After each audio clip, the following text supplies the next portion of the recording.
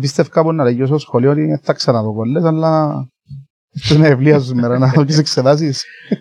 Τόμους που φέρετε. Δύο εξετάσεις κάθε μέρα εγώ ρε φίλε. Κάθε μέρα. Κάθε μέρα δύο εξετάσεις. Αλέξανδρος Σκληρίδης απέναντι μου, όσοι δεν τον ξέρετε, ένας από τους πιο popular τώρα trending δικηγόρους, γιατί ασχολείται με θέματα που να ασχολούνται άλλοι. Πατώ καλά. Πολλά πιθανόν, ναι. Και για θέματα επίκαιρα που μας απασχολούν πάρα πολλά τον τελευταίο καιρό. Και σήμερα έρθες για να συζητήσουμε τα θέματα, εγώ τι που θέλεις να Ξέρω, τον Άλεξ, ειδικά τον Άλεξ ας πούμε. Θέλαμε τον να μιλήσουμε για την κατάσταση που επικρατεί με τις νομοθεσίες, με τα διατάγματα, με τα συντάγματα. Άρα να ξεκινήσουμε ολόισα, να μην το καθυστερήσουμε. Μπράβο.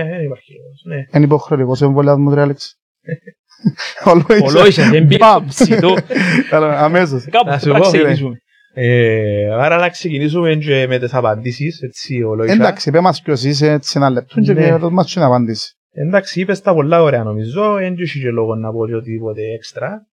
Με λέει είσαι δικηγόρος. Είμαι δικηγόρος, εξασκώ τη δικηγορία στην Κύπρο.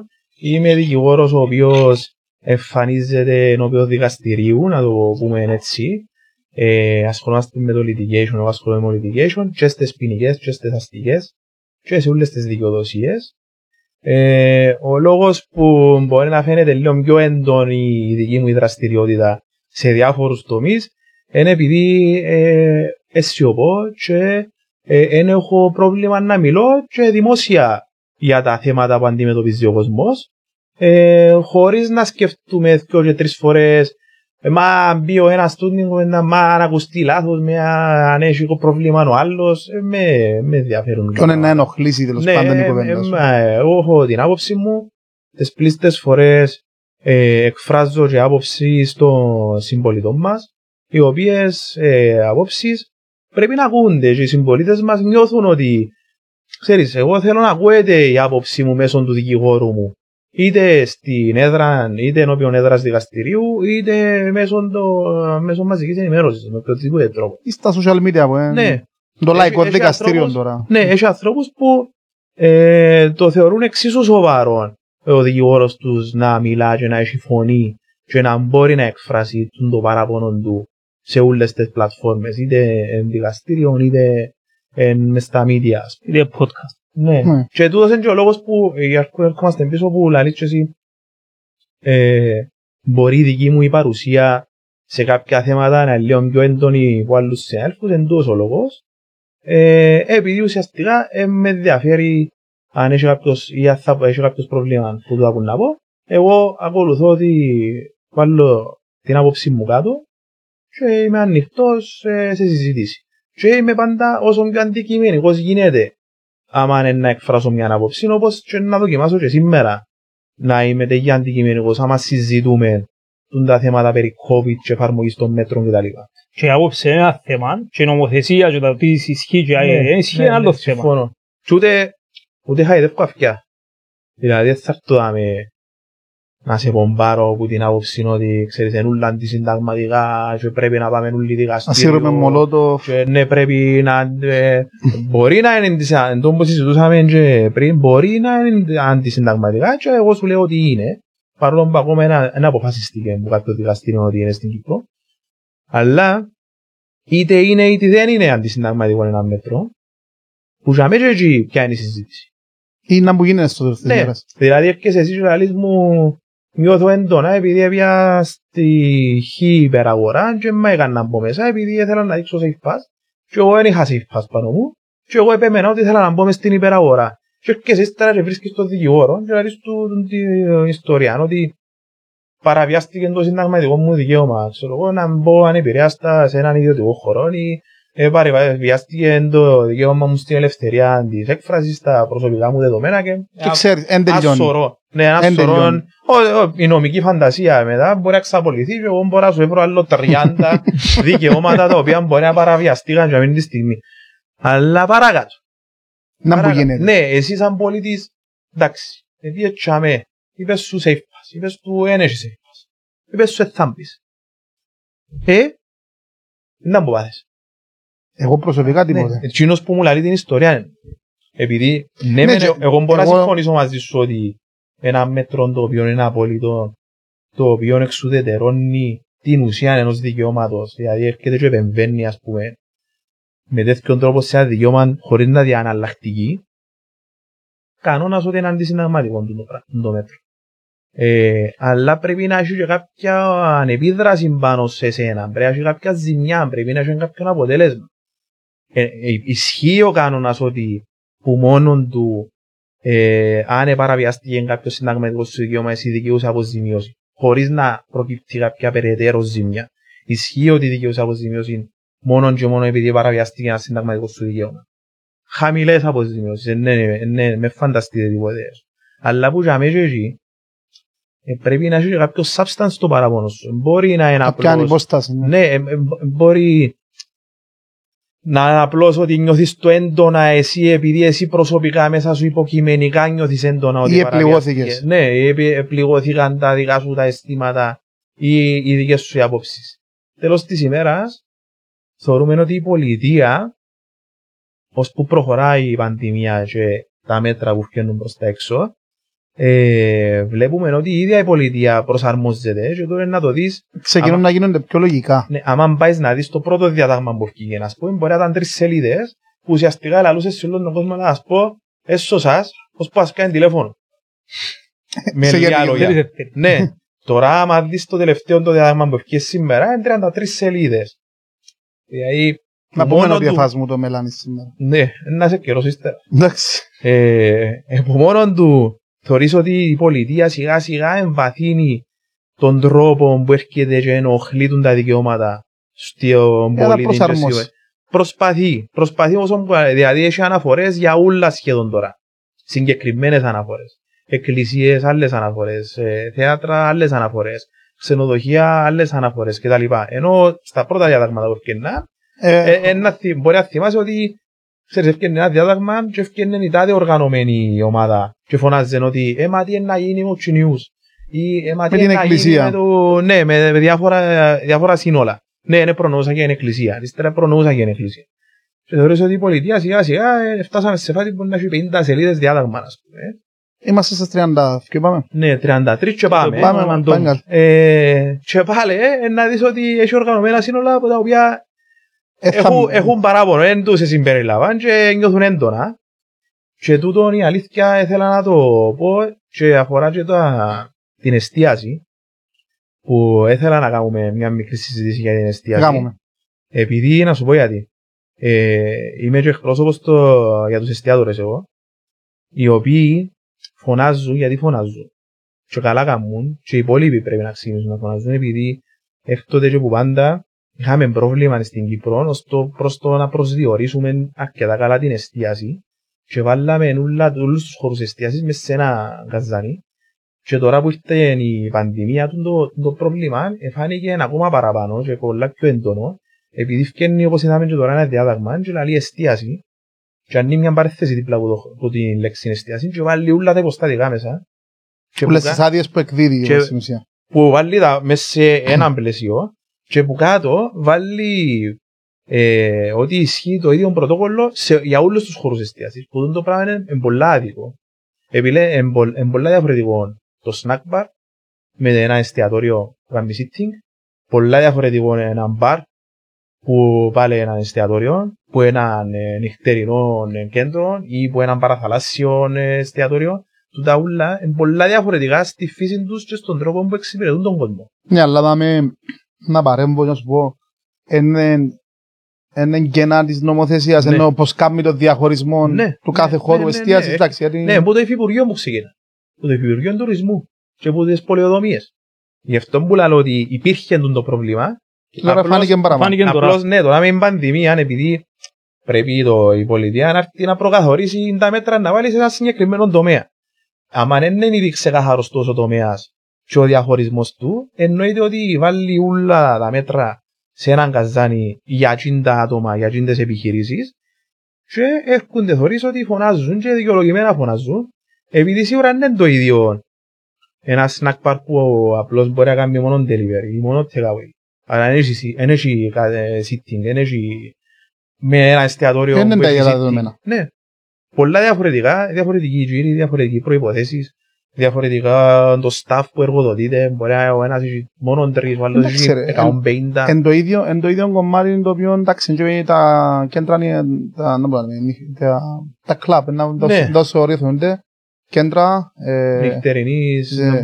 Αναψυχής. όχι διασκέδαση νομίζω και εκεί να πούμε ρε φίλε ένα θέμα που εσείς ζητούσαμε έντονα και θυμούμε το ότι εν τόσο δυνατή εξαίρεσμοι ας πούμε καθαρίζουν τον αέρα τόσο γλυόρα ας πούμε και δεν το θεωρεί κανένας και πάλι δεν τους αφήνουν να δουλέψουν.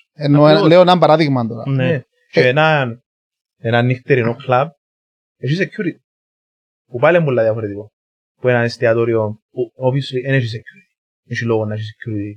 Κανονικά πρέπει διαφορετικές προποθέσεις για τον κάθε χώρο. Ένα κλαμπ μπορεί να έχει 10 και 15 security σε κάθε γωνιά. Άρα η τήρηση εννοώ του οποιοδήποτε διατάγματος είναι πολλά διαφορετική η εποπτεία της τήρησης που ένα εστιατόριο ή που ένα οποιοδήποτε άλλο χώρο εστίασης. Εν και θέλω να πω ότι το ένα είναι σωστό, το άλλο είναι λάθος κτλ. Απλώς θέλω να πω ότι εν τόσο διαφορετικός ο τρόπος λειτουργίας των κάθε διαφορετικών υποστατικών της κάθε κατηγορίας που έπρεπε το Υφυπουργείο να έρθει να ξεκαθαρίσουν το πράγμα και να μπορεί και ένα διάταγμα να έχει καλύτερη εφαρμογή καταπιάνοντας που τη συγκεκριμένη την κατηγορία. Εντάξει, τελικά είναι υποχρεωτικό το εμβόλιο, ναι ή όχι.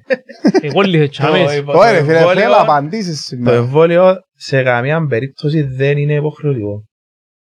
Δεν είναι υποχρεωτικό. Δεν μπορεί να είναι υποχρεωτικό. Αν ήταν έστω και το ελάχιστο, αν υπήρχε οποιαδήποτε υπόνοια ότι η πολιτεία μπορεί να σου επιβάλλει να βάλεις το εμβόλιο, πίστεψε θα το κάνουν ήδη. Γι' αυτό που θεωρείς την πολιτεία με τα διατάγματα της ποτέ δεν θα πει έτσι. Ναι, αλλά το έμμεσο... Γωνιάζει τους σιγά σιγά. Ναι. Βάλει σου κάμποσες προϋποθέσεις, ούτως ώστε να σε φέρει σε μια κατάσταση στην οποία να πεις εγώ να το βάλω και κάνει. Τούτο θέλουν να κάνουν. Τούτο γίνεται. Ναι, είτε με προσφορές, είτε με benefits, είτε με ταλαιπωρία, είτε με εξάσκηση κάποιας άλλης πίεσης κτλ. Αλλά να δεις ότι δεν μπορεί να βγει η πολιτεία και να σου επιβάλλει να βάλεις μες στο σώμα σου κάτι το οποίο εσύ ο ίδιος δεν θέλεις. Θέλεις συγκατάθεση, πάντα θέλεις συγκατάθεση του κάθε ατόμου για κάποια θεραπεία. Ναι, ισχύει και για το τεστούν το πράγμα ή και άμε διαφορετικές προθέσεις. Και αμέθολο είναι λίγο παραπάνω το πράγμα. Επειδή έχει πολλούς νομικούς που να σου πούνε το τεστ δεν είναι κάθε αυτόν επέμβαση μες στο σώμα σου. Το τεστ δηλαδή σου είναι επιφανειακό, ας πούμε. Για να δω κάτι. Ναι. Είναι ότι βάλει κάτι μέσα στο σώμα σου. Ναι. Άρα θολώνει λίγο τούτη η ασφάλεια που πρέπει, το δικαίωμα στην ασφάλεια, στην υγεία και τη σωματική σου της ακεραιότητας. Αλλά και πάλι να δεις ότι ναι μεν μπορεί να πει είναι υποχρεωτικό το τεστ σε συγκεκριμένες εννοείται παραμέτρους και άμα θέλεις να κάνεις κάτι που σου το επιβάλλει. Αλλά να πούμε και το εξής ότι εν γύρτε κανένα διάταγμα να πει αν κάτσεις έσω σου πρέπει να κάνεις τεστ. Καταλαβες. Ή αν πάεις περίπατο και σταματήσεις η αστυνομία μπορεί να σε έλεξει αν έχεις τα τεστ πάνω σου. Πάντα είναι σε σύγκριση με ήταν που θέλεις να κάνεις που σου βάλουν τις παραμέτρους. Είτε θέλεις να πάεις δουλειά, είτε θέλεις να πάεις να πεις καφέ, είτε καταλάβες. Πάντα βάλουν το μέσα σε έναν πλαίσιο. Και όπως είπαμε και στην αρχή, σιγά σιγά αναπτύσσονται και διευρύνονται τα διαταγμάτα σε πολλές σελίδες. Εκτός που τον λόγο που είπαμε, επειδή συμπεριλαμβάνονται νέες ομάδες, και επειδή σιγά σιγά η πολιτεία αναγνωρίζει ότι πρέπει να διάγει αναλλακτικές. Δηλαδή, όσον ας πούμε το λιανικό εμπόριο και το εμπόριο, δηλαδή σου, αν είσαι πάνω από κάποια τετραγωνικά μέτρα, θέλει safe pass. Αν είσαι κάτω από τα τετραγωνικά μέτρα, μπορεί να με θέλει safe pass. Δηλαδή, αν πάει στον περιπτερά της γειτονιάς σου, θα σου πει κανένας. Δείξε μου που safe το pass, ναι, safe pass. Αν πάει σε μεγάλη υπεραγορά, μπορεί να σου συζητήσουν το πράγμα. Ισχύει και για το χρόνο εργασία, δηλαδή κάποια κάτω από 20 άτομα στο που δικαιούσε να πας δουλειά, αλλά να μην έχεις safe pass. Οπότε, που τη στιγμή που σιγά σιγά δημιουργούνται και τα εναλλακτικά, τούτον έρχεται και συνδέεται μαζί με την αναλογία των μέτρων. Επειδή σιγά σιγά και η ίδια η πολιτεία έρχεψε και καταλάβει ότι δεν μπορώ να είμαι απόλυτος στα μέτρα που επιβάλλω, επειδή όσο πιο απόλυτο είναι το μέτρο και όσο πιο πολλά επηρεάζει το δικαίωμα σου, δηλαδή επεμβαίνει σε το δικαίωμα, τόσο πιο πολλά είναι οι πιθανότητες να κριθεί αντισυνταγματικό από ένα δικαστήριο. που να εκκριθεί αντισυνταγματικό και να μιλήσουμε στο πότε μπορεί να γίνει το πράγμα. Αλλά θεωρείς ότι η πολιτεία σιγά σιγά βάλει και αναλλακτικές κάτω. Νομίζω ξεκινά και γίνεται πιο λογική. Ίσως. Ούλη φάση. Βασικά θέλαμε πιο καλυμμένοι, ας το πούμε. Προσπαθεί, ναι, προσαρμόζονται και καλά κάνουν. Ναι ρε φίλε, σίγουρα.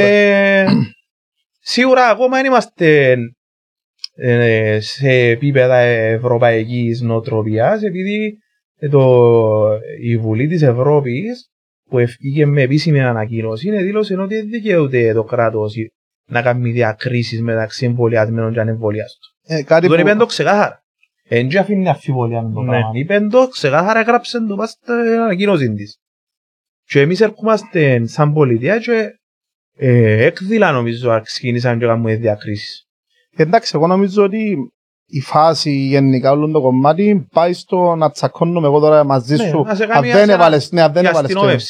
δεν έβαλες το εμβόλιο και κάθομαι εγώ τώρα να συζητώ μαζί σου ή να τσακώνουμε εγώ τώρα μαζί σου. Αν έβαλες ή αν δεν έβαλες το εμβόλιο. Αυτή η διαφωνία που δημιουργήθηκε μεταξύ εμβολιασμένων και εμβολιαστών είναι πιο επικίνδυνη παρά... Νομίζω είδαμε τα ψες. Ναι. Ήταν κλασική περίπτωση της πολιτείας που ξέρεις είναι μάπα στους πολίτες, στους μόνους του λαλί σου. Σκόθουν για μένα.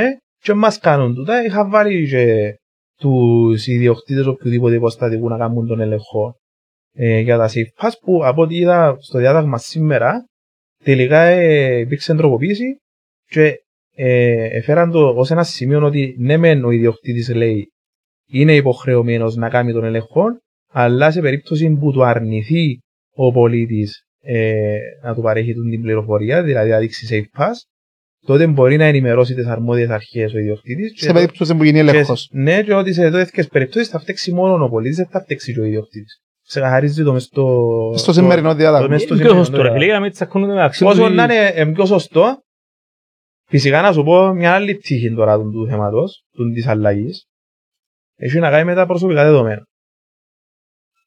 Ώσπου γίνεται απλώς ένας τυπικός έλεγχος πας στις πόρτες, δηλαδή έχεις ή εν έχεις, και λάρες του έχω έτο, και απλώς εσύ είναι μια μαθιά ο οποιοσδήποτε ιδιοκτήτης, είτε της ταυτότητας σου μαζί με το safe pass σου, και λάρες σου να ξυπέρνα.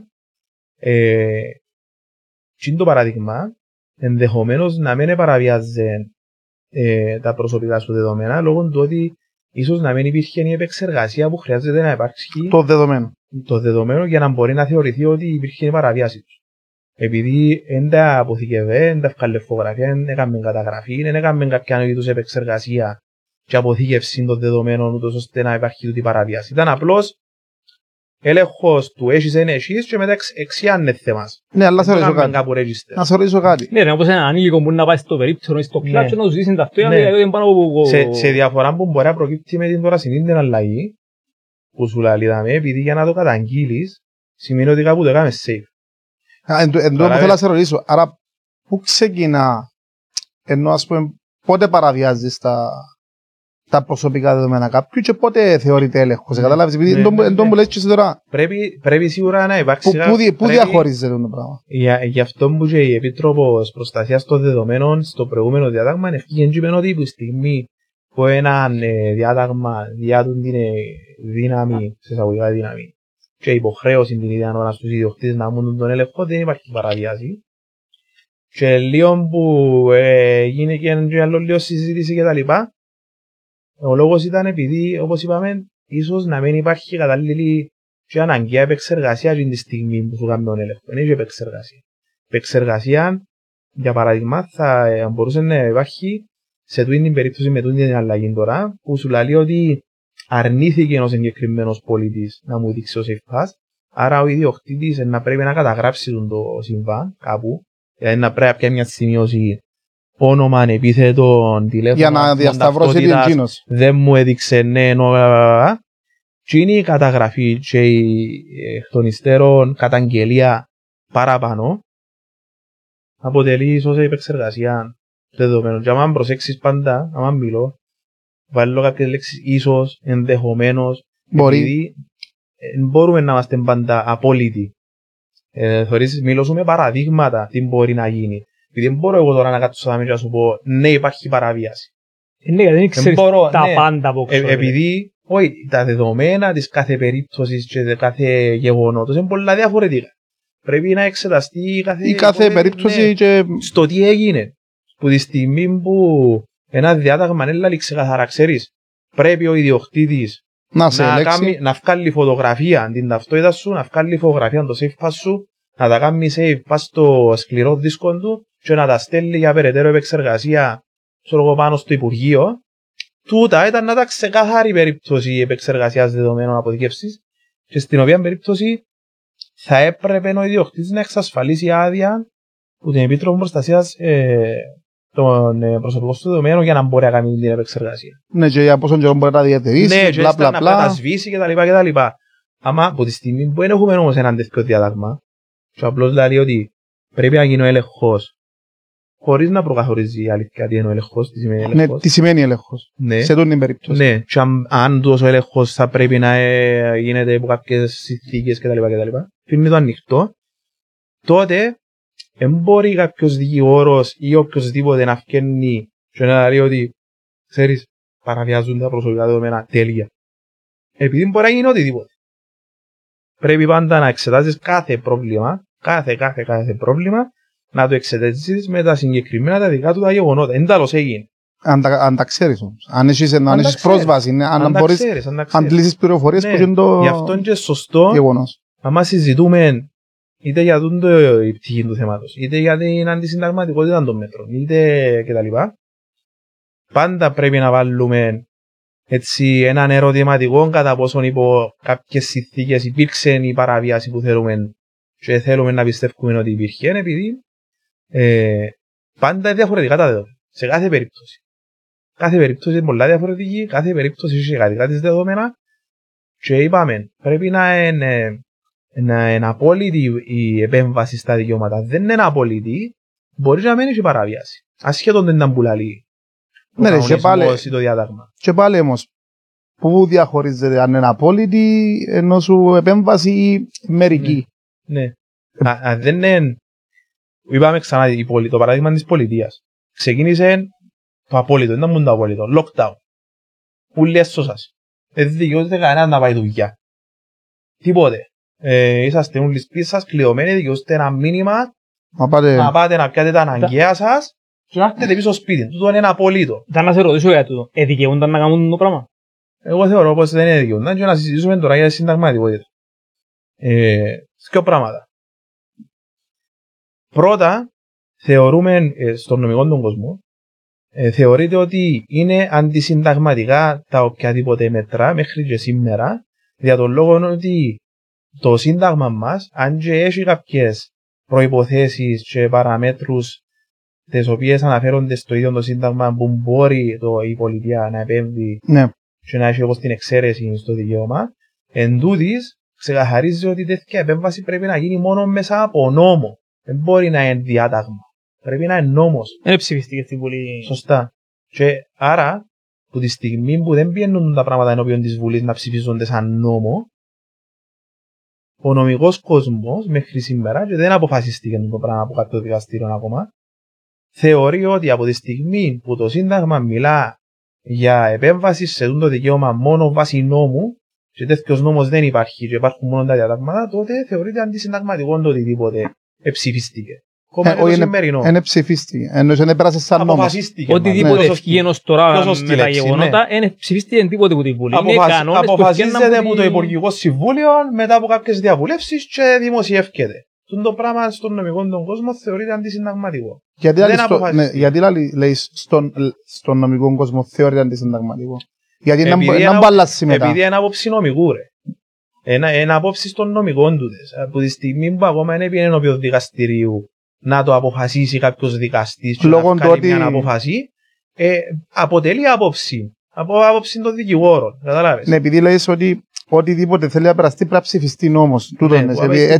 Έτσι είναι οι οδηγίες που έχει το Σύνταγμα της Κύπρου. Απλά προσπαθώ να το κάνω και εγώ λίγο πιο ξεκάθαρο στο δικό μου μυαλό. Τούτο είναι το ένα πράγμα που συζητούμε. Μετά, ακόμα ο άλλος λόγος που είναι αντισυνταγματικά, που θεωρούμε εμείς οι δικηγόροι είναι αντισυνταγματικά, τα διαδογμάτα, είναι η εφαρμογή των μέτρων. Και γιατί σου το ξεχωρίζω? Επειδή εμείς λέμε ότι ακόμα και νόμος να ήταν, πρέπει, όπως είπαμε και πριν, η κάθε περίπτωση να εξεταστεί στα δικά της τα γεγονότα και τα δεδομένα και να δει ένα δικαστήριο πώς σε κάθε περίπτωση επιβληθήκαν και ποιο ήταν το αποτέλεσμα στη συγκεκριμένη περίπτωση. Επειδή με ξεάνεις ότι έχουμε και άλλους νόμους στη δημοκρατία, οι οποίοι επίσης πάνε επί καθημερινής βάσης ενώπιον δικαστηρίου σε διάφορες υποθέσεις και έρχεται και βγάλει κάποιες ενδιάμεσες αποφάσεις δικαστήριων παραπάνω στην ποινική δικονομία, έχουμε τον και σε ποινικές υποθέσεις και εξετάζουν κατά πόσον μια μαρτυρία εξασφαλίστηκε ναι μεν εφαρμόζοντας κάποιο συγκεκριμένο νόμο, άρα υπήρχε ένα νόμος που ψηφίστηκε από τη Βουλή, αλλά η εφαρμογή του νόμου σε τούντα γεγονότα, ο τρόπος που εφαρμοστήκε ήταν αντισυνταγματικός. Άρα έχουμε δύο κομμάτια τώρα να δούμε. Ναι, έναν είναι ο τρόπος που φκαίνουν προς τα έξω και αποφασίζονται τα διατάγματα, και κατά που εμείς θεωρούμε ότι είναι αντισυνταγματικός και θα πρέπει να αποφασιστεί το δικαστήριο.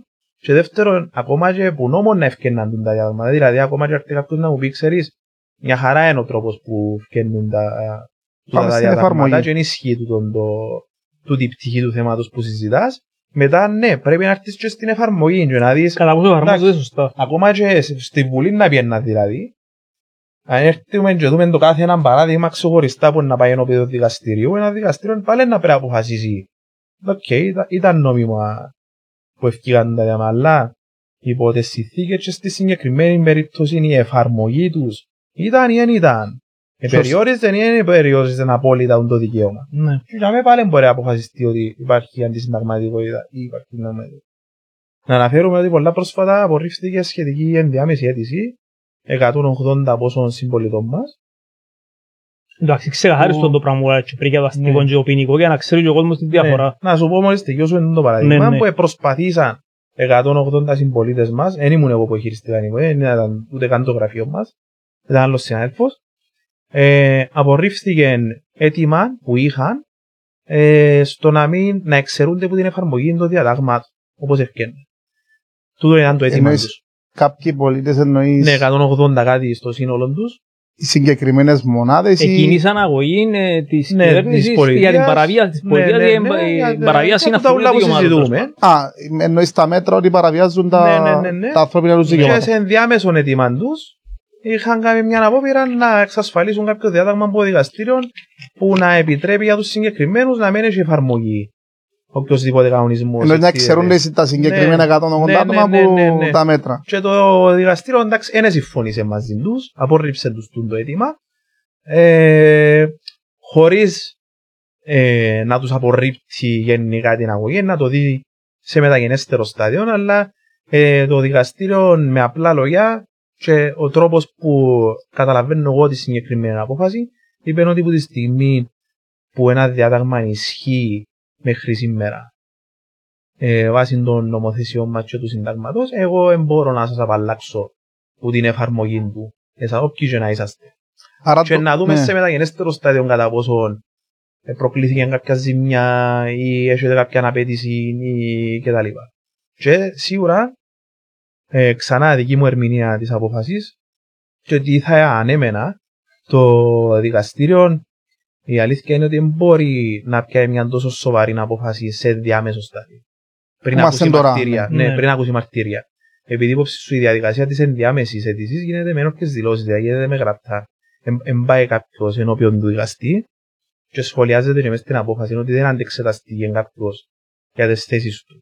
Που σημαίνει ότι. Τι πρέπει να γίνει πρώτα για να φτάσει στο σημείο να κάνεις το πράγμα. Οπότε και το δικαστήριο κάνει κάποιες αναφορές, δηλαδή ότι σε αυτό το στάδιο που είμαι πριν να ακούσω μαρτύρες, πολλά ακραίο για εμένα θεώρησε το δικαστήριο να βγάλω τις απόφασεις τώρα, επειδή θέμα αν βγάλω τις απόφασεις τώρα στο ενδιάμεσο είναι να που μείνεις ύστερα. Να έχουν άλλο 100.000 και να θέλουν απαλλαγή. Όχι, δεσμεύεται και η ίδια διαδικασία, επειδή διάστου το τελικό του το αποτέλεσμα και την τελική του απαιτήση που υποτίθεται πάλι στον νομικό τον κόσμο και στη δικονομία μπορεί να γίνει. Τέλος πάντων. Ναι ρε, και αν ευκαιρία αποφάσεις σημαίνει ούλοι να μπορούν μετά να διεκδικήσουν τα πράγματα. Εντάξει, μακάρι αυκεί. Σίγουρα, ναι. Μακάρι αυκεί. Εν και λόγος τους να σταματούμε να καλούμε αποφάσεις. Άλεξ, εγώ έχω και 3 ερωτήματα τώρα. Ενώ που βγήκαν από τα πράγματα που είπες. Τι σημαίνει ο όρος διάταγμα? Ναι. ή ας πούμε όταν λέει η κυβέρνηση να βγει διάταγμα για το τάδε, εν κάτι προσωρινό. Ας πούμε εγώ μόλις ακούσα λέξη διάταγμα, εν κάτι που βγαίνει προσωρινά. Και είμαι υποχρεωμένος σε εισαγωγικά να το πω, ότι πρέπει να το τηρήσω. Είναι αλήθεια ότι αν εξαιρέσουμε τη συζήτηση του συντάγματος που κάναμε. Ναι, εγώ μιλώ σου τώρα. Πες θα συζητήσουμε καν το κατά πόσον συνταγματικά τα διάταγματα. Άρα πάμε να απευθείας στην εμπειρία που έχει ένας οποιοσδήποτε πολίτης. Μπράβο, επειδή είπες διάταγμα και μετά είπες και νόμος. Ναι, εντάξει διαφορετικά. Νόμος και όπως είπαμε ευκαινεί που η Βουλή. Κάτι που αποφασίστηκε από τη Βουλή, να αποφάσισαν οι άνθρωποι που έβαλες εσύ. Ναι, έχει ψήφο, έχει διαδικασία. Το διάταγμα. Έχει νομοπαρασκευαστικό έργο, δηλαδή να περάσει από επιτροπές, κοινοβουλευτικές επιτροπές, να κληθούν μέσα επαγγελματίες, οι δήμονες, να σχολιάσουν, να τροποποιήσεις, να έχει πολύ πράγμα. Εντάξει, θα συζητήσω καν και την καθυστέρηση που προκύπτει, επειδή πολλά σωστά είναι να έρθει με άλλον επιχειρήμα να σου πει ναι ρε φίλε, αλλά αν έκαναμε κάθε φορά τη διαδικασία της Βουλής για νόμο, θα είχαμε τίποτε που τα μέτρα τώρα. Μπορεί να ακουστεί και τούτη άποψη. Αλλά σχεδόν τούτο, ναι, τη στιγμή που φτιάχνει ένα διάταγμα, όπως φτιάχνει με τον τρόπο που φτιάχνει, η αλήθεια είναι ότι ένας πολίτης, ευτυχώς, δυστυχώς, ό,τι θέλει πάρτο, πρέπει να συμμορφώνεται με το διάταγμα, ιδάλλως να κατηγορηθεί, αν έρθει έλεγχος, θα κατηγορηθεί και θα βρεθεί ενώπιον ποινικού δικαστήριου. Μπράβο, γιατί πολλές φορές ακούσαμε το, ξέρεις, αν δεν τηρείς τα διατάγματα ή του περίλημο κάθαρσης. Ναι, πολλά σωστά. Το νόμο που λέγεται νόμο, ότι. Υπάρχει νόμος καταχωρημένος για ναι, αφού λες ο περίλημο κάθαρσης νόμος. Όταν ζω το 70 και ο νόμος, δεν ήταν κάτι νέο. Ναι, και έρχεται η σχέση την περίπτωση τώρα. Ναι, και ο νόμος ήταν που λαλεί με απλές γραμμές και με απλά λόγια μάλλον. Υπουργός Υγείας μπορεί να αποφασίσει μετά από να συμβουλευτεί με το Υπουργικό Συμβούλιο ότι κάποιες περιοχές συγκεκριμένες είναι μολυσμένες που μια αναγνωρισμένη ίωση, ιών ή οτιδήποτε και μόλις κηρυχθούν τούτες οι περιοχές μολυσμένες, αυτόματα δίνεται το δικαίωμα στον Υπουργό Υγείας και στο Υπουργικό Συμβούλιο να αποφασίζει. Στην εκάστοτε εξουσία. Ναι, εν τω που σου άλλον πριν όμως πρέπει να κηρυχθεί η ανάγκη για να τηρηθεί το πράγμα. Είναι άλλον πράγμα. Οκ, εντάξει. Κοινόν έχει να κάνει με πολέμους, έχει να κάνει με έτσι πράγματα. Τούτον, δυστυχώς, επειδή είναι και νομοθεσία του 70 ρε παιδιά. Καλά, γιατί δεν τροποποιείται το πράγμα, ας πούμε. Πάλι πρέπει να πάει ενώπιον της Βουλής. Πρέπει να πάει ενώπιον της Βουλής και να γίνει πιο ξεκαθαρόν ίσως το πράγμα. Αλλά να σου πω, τούτα όμως είναι πολλά συγκεκριμένα πράγματα τα οποία μπορεί η αλήθεια να μην αφορούν και τόσο πολλά τον everyday, τον καθημερινό. Ή να μην τον απασχολεί καν, ναι. Ναι, επειδή δηλαδή σου ήταν πολλά λόγια τώρα. Γιατί τα πράγματα μιλούν για νόμους και για τη Βουλή και γιατί δεν τα καμένη η Βουλή. Δηλαδή σου εμένα τι με κόφτε. Εγώ γιατί ταλαιπωρούμε σήμερα να mówisz. Και ο λόγος είναι τούτος που είπαμε να ξεκινήσουμε πριν, ότι βγάλουν ένα διάταγμα. Λαλούν ότι όποιος δεν συμμορφώνεται με το διάταγμα έχει εξώδικο. Τιμωρείται με χύψη εξώδικο. Ναι, αποφασίζουν που πριν δηλαδή ότι μη συμμόρφωση α, β, γ, δ είναι ποινικό αδίκημα, άρα ποινικό αδίκημα. Έχουμε άλλο νόμο που προνοεί για την εξοδικαστηριακή εξόφληση του προστίμου, βάλουν το πρόστιμο και οφείλεις να πληρώσεις. Αν δεν το πληρώσεις, να μιλήσουμε και λίγο για τα δικαιώματα του καθενού. Αν έρθει κάποιος κάνει έλεγχο και φανεί ότι προκύπτει οποιοδήποτε ποινικό αδίκημα και σε κατηγορήσει και βάλει έναν εξώδικο, το καλύτερο πράγμα που να κάνεις να συμβουλευτείς σαν δικηγόρος. Αν θεωρείς εσύ ότι κοίταξε, πεις του δικηγόρου σου, κοίταξε η αλήθεια, ότι είπεν ισχύει. Δεν μπορούν την μας κάνουν. Θα σου πω πελά. Που η στιγμή που υπάρχει το διάταγμα, μπλα μπλα μπλα μπλα. Επειδή ήμασταν και ξέρω ότι πρέπει να φορώ η μάσκα μου όπως περίμενα σειρά στο φαρμακείο ή όπως περίμενα σειρά στο περίπτερο. Ήρθε μέσα ο έλεγχος, δεν φορούν την μάσκα μου, ήρθε γράψε μου, δεν φορούν την μάσκα μου, θα σου πω πελά, εγώ δεν την εφορώ. Οκ. Άρα, τι έχεις σκοπό να κάνεις. Είτε θα πληρώσεις το εξώδικο σου εντός του χρονικού πλαισίου, άρα δεν θα τίθεται θέμα να πάει στο δικαστήριο. Άρα εξωδικαστική διευθέτηση. Και θα λήξει το ζήτημα για μέ. Είτε αν δεν το πληρώσεις εννοείται ότι η υπόθεση σου θα πάει ενώπιον δικαστήριο. Και όταν πάει στο δικαστήριο, σε αυτή την περίπτωση, μπορείς να διεκδικήσεις βάσει ανθρωπίνων δικαιωμάτων και να κερδίσεις τέλος πάντων την υπόθεση, να το πούμε. το να κερδίσεις. Στέκει το γεγονός ότι εγώ θέλω να φορώ μάσκα για να μπαίνω στο φαρμακείο, θέλω να κάνω τεστ, θέλω να κάνω το πράγμα γιατί έτσι επιλέγω. Μάρκετε και λέει ότι υπάρχει το διάταγμα το οποίο... Ναι, γράφει με και πάω δικαστήριο, τι γίνεται στην περίπτωση. Σωστά. Κοίταξε, αν είσαι από τις περιπτώσεις και δικαίωμα σου και πολλά καλά θα κάνεις αν θέλεις να το πάρεις στο δικαστήριο, το τι μπορεί να γίνει στο δικαστήριο, τώρα μιλούμε για ποινικές υποθέσεις. Όπως θα χαρίσουμε. Δηλαδή, τούτη η όλη διαδικασία που συζητούμε, μιλούμε πάντα για μια ποινική διαδικασία. Ότι είναι πλήρωσες το πρόστιμο. Και είναι ποινική επειδή είναι ποινικό αδίκημα το να μην πληρώσεις. Που τη στιγμή που κατηγορήθηκες. Ναι, το λοιπόν. Άμα πάει σε ένα ποινικό δικαστήριο, το ποινικό δικαστήριο, αφού φτάσεις ως τσάμε, και ο λόγος που το λαούδω είναι επειδή εγώ προσωπικά είδα πολλές υποθέσεις, τέτοιου είδους υποθέσεις, να αποσύρονται τελικά από την εισαγγελέα ή να μην διεκπεραιώνονται ή τελικά ο δημόσιος κατήγορος να αποφασίζει ότι για οποιοδήποτε λόγο θα προωθηθεί η υπόθεση σου ενώπιον δικαστηρίου. Υπάρχουν τούτες οι περιπτώσεις. Είτε επειδή έγινε λάθη στην κατηγορία, είτε επειδή μπορεί ο εισαγγελέας να θεωρεί ότι είναι δυνατή η υπόθεση, άρα θα προωθηθεί ενώπιον δικαστηρίου. Άρα εξαρτάται που κοινό θα προχωρήσει η υπόθεση. Ναι, πάντα τις ποινικές υποθέσεις που γράφονται για συγκατάθεση ενός εισαγγελέας. Το λοιπόν. Άρα, αν δεν είσαι ούτε που τούτες τις περιπτώσεις και όντως να πάει η υπόθεση σου ενώπιον δικαστηρίου, το δικαστήριο για μένα να σε ρωτήσει αν παραδέχεσαι ή αν δεν παραδέχεσαι. Αν παραδέχεσαι, δηλαδή πιέσεις για μένα επειδή μην νομίζεις ότι έχει για όλους επιλογή το να καιρώσουν ή να μην καιρώσουν. Μπορεί κάποιοι να βαστούν τα λεφτά να καιρώσουν. Άρα λέω δεσμευμένοι σε το πράγμα. Έρχεται ο άλλος δηλαδή σου 500 ευρώ εξώδικο που το πούγονται. Και εσύ μπορεί να πιάνεις 500 μήνα. Ναι, έτσι και περίμενα σε κύριε αστυνομικέ φύλλα 500 ευρώ θα είμαι στο σιτάρι να έρθει να σου αδόκω και έληξε το θέμα.